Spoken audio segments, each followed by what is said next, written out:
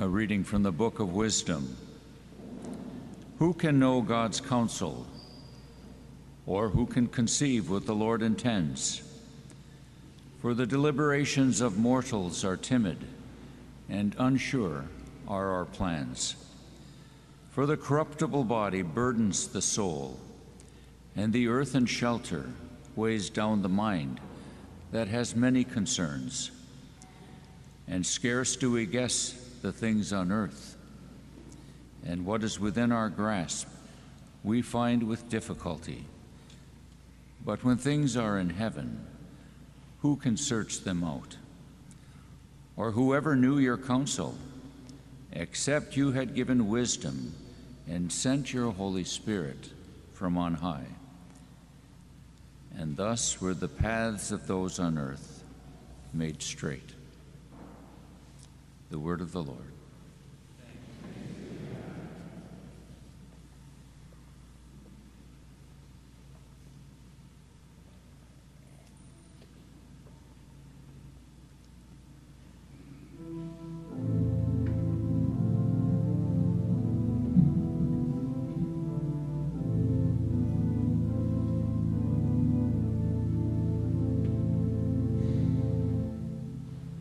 In every age, O Lord, you have been my refuge.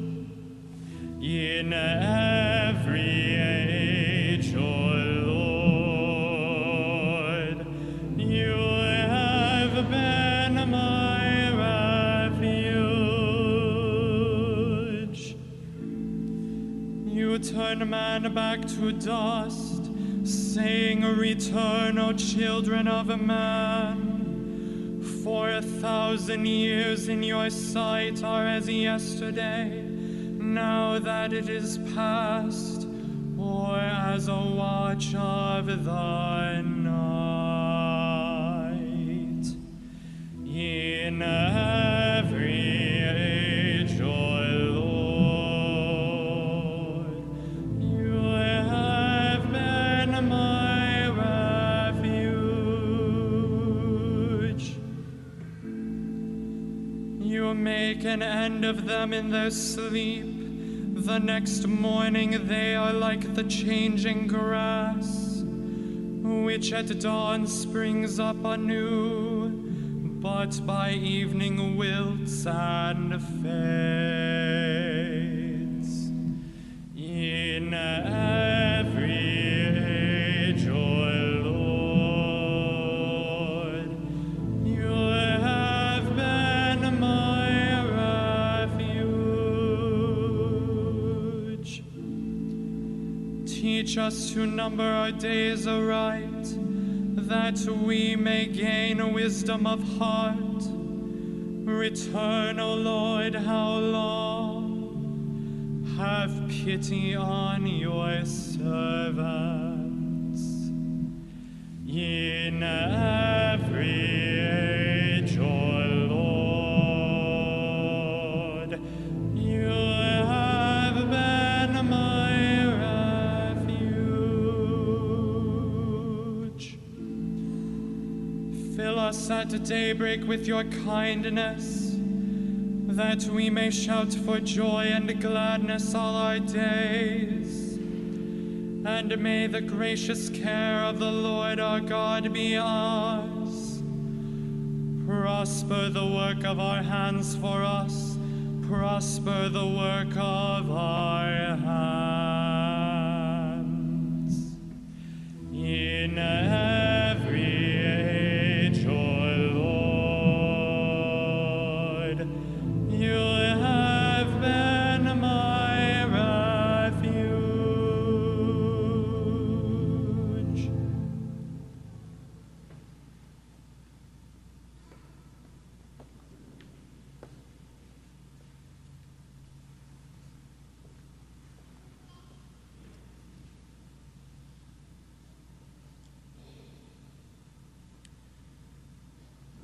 A reading from the letter of St. Paul to Philemon.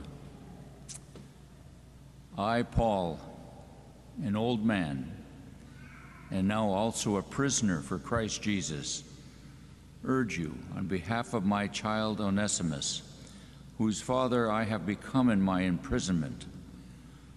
I am sending him, that is, my own heart, back to you.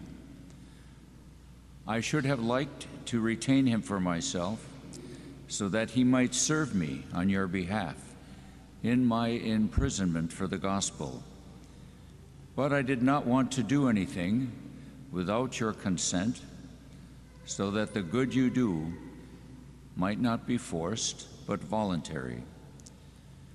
Perhaps this is why he was away from you for a while, that you might have him back forever, no longer as a slave, but more than a slave, a brother, beloved especially to me, but even more so to you, as a man and in the Lord. So if you regard me as a partner, welcome him as you would me. The word of the Lord.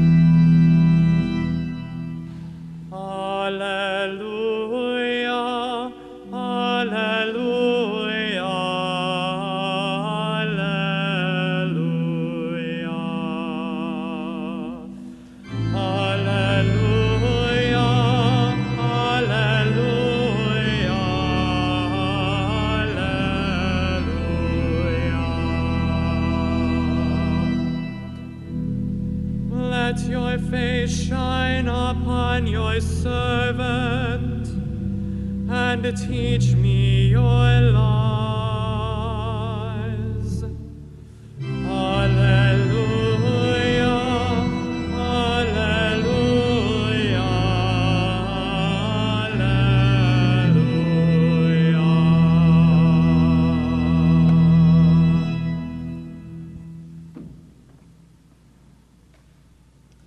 The Lord be with you.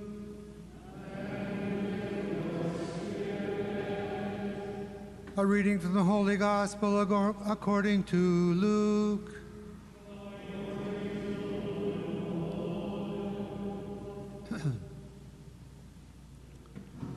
Great crowds were traveling with Jesus, and he turned and addressed them.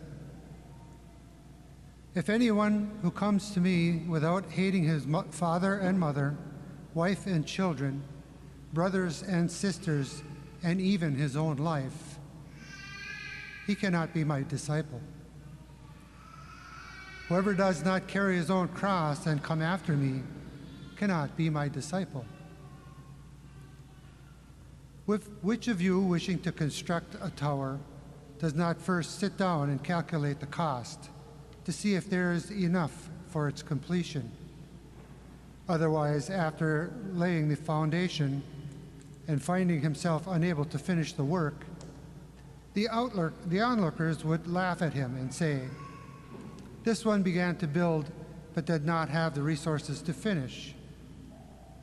Or what king, marching into battle, would not first sit down and decide whether, with 10,000 troops, he can successfully oppose another king advancing upon him with 20,000 troops? But if not, while he is still far away, he will send a delegation to ask for peace terms. In the same way, any one of you who does not renounce all his possessions cannot be my disciple. The Gospel of the Lord.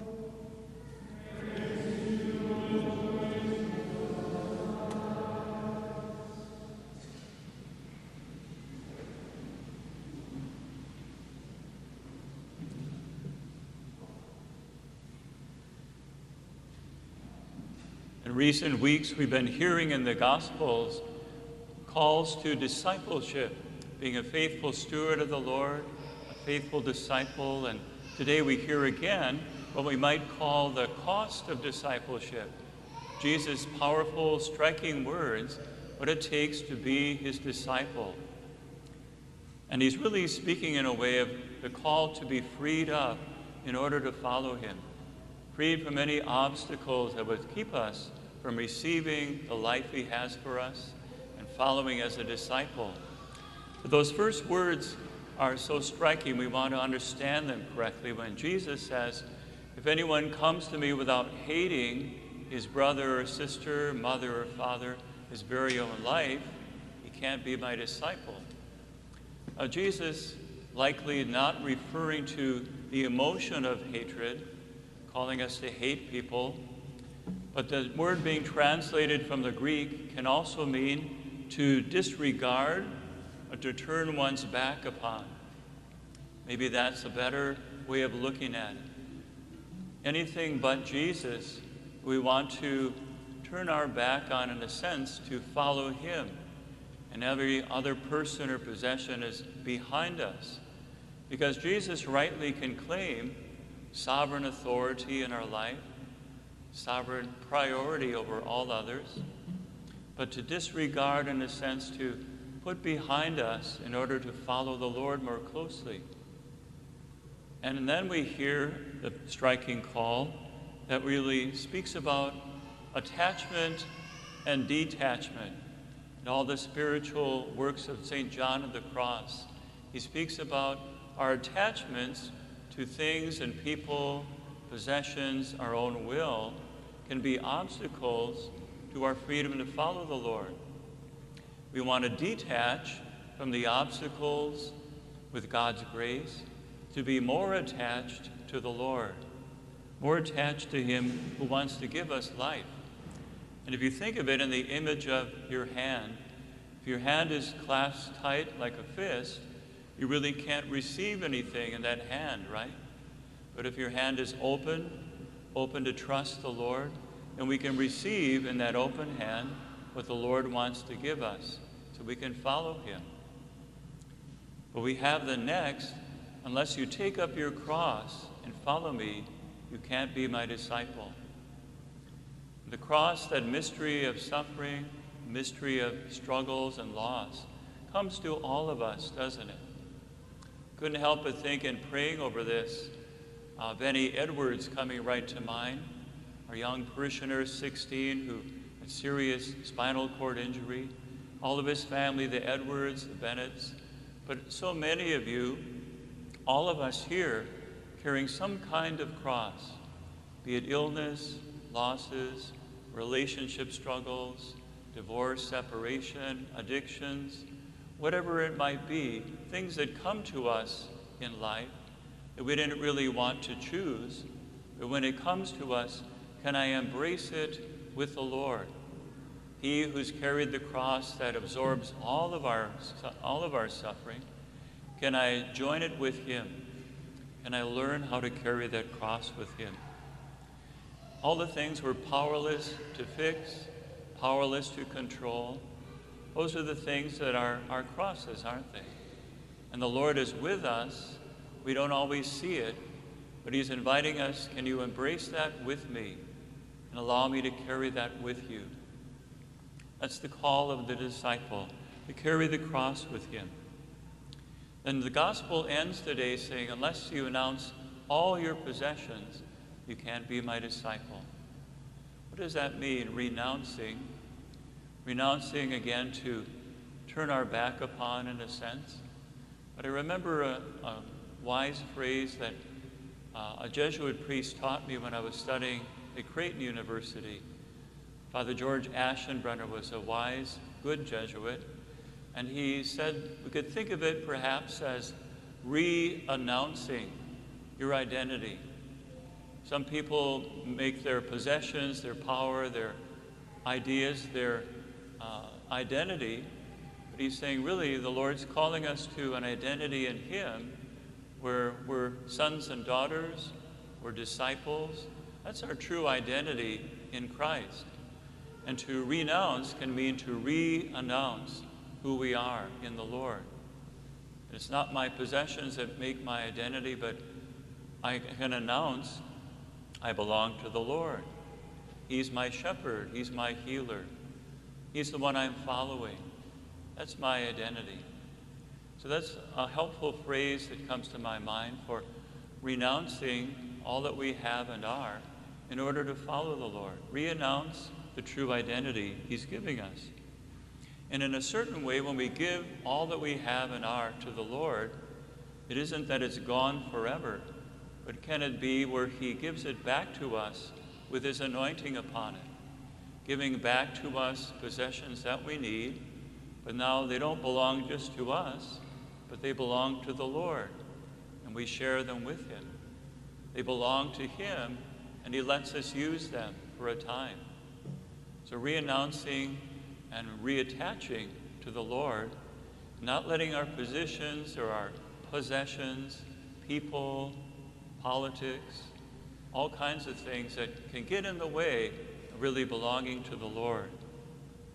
St. Ignatius of Loyola, in the spiritual exercises, has us meditate first on how gracious, how merciful, how good our God is to us, all that He's done for us, His love for us, His mercy, His compassion.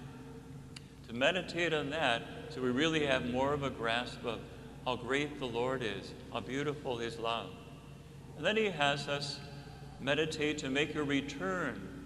Once we've thought about and meditated on how gracious and merciful the Lord is, then we want to think, how can I make a return to the Lord for His love for me? And that's where He gives us the prayer that many of us know as a Suscipe prayer, or prayer of abandonment, prayer of surrender. Ignatius has it go like this: take, Lord, and receive all my liberty, my memory, understanding, my entire will, all that I have and possess. You have given all to me. To you, O Lord, I return it. All is yours. Dispose of it wholly according to your will. Give me your love and your grace. This is sufficient for me. We can hear, we recognize He's given all to us. We return it, but He can deal with it whatever way He wants. He can give us back whatever He knows we need. But what we most need is His love, His grace. That's enough, in a way, Ignatius says. Beautiful prayer that we can pray every day to surrender to the Lord. Just the other day, we celebrated the feast day of St. Gregory the Great, great Pope and doctor of the Church. He had a comment about this need to hand over to the Lord things and ourselves. And he said this: perhaps it is not, after all, so difficult for a man to part with his possessions, but it is certainly more difficult for him to part with himself. To renounce what one has is a minor thing, but to renounce what one is, that is asking a lot. Wisdom again of, it's a challenge, definitely, but when we ask God's grace, we can grow in that inner freedom, that discipleship. Many of you know the beautiful surrender novena, praying that, and the refrain that we pray with that is beautiful to hold in our hearts as we offer the Mass, where we receive the Lord, but we give ourselves back to Him on the altar now. And that's the prayer. Oh Jesus, I surrender myself to you. Take care of everything. Oh Jesus, I surrender myself to you. Take care of everything. Oh Jesus, I surrender myself to you. Take care of everything.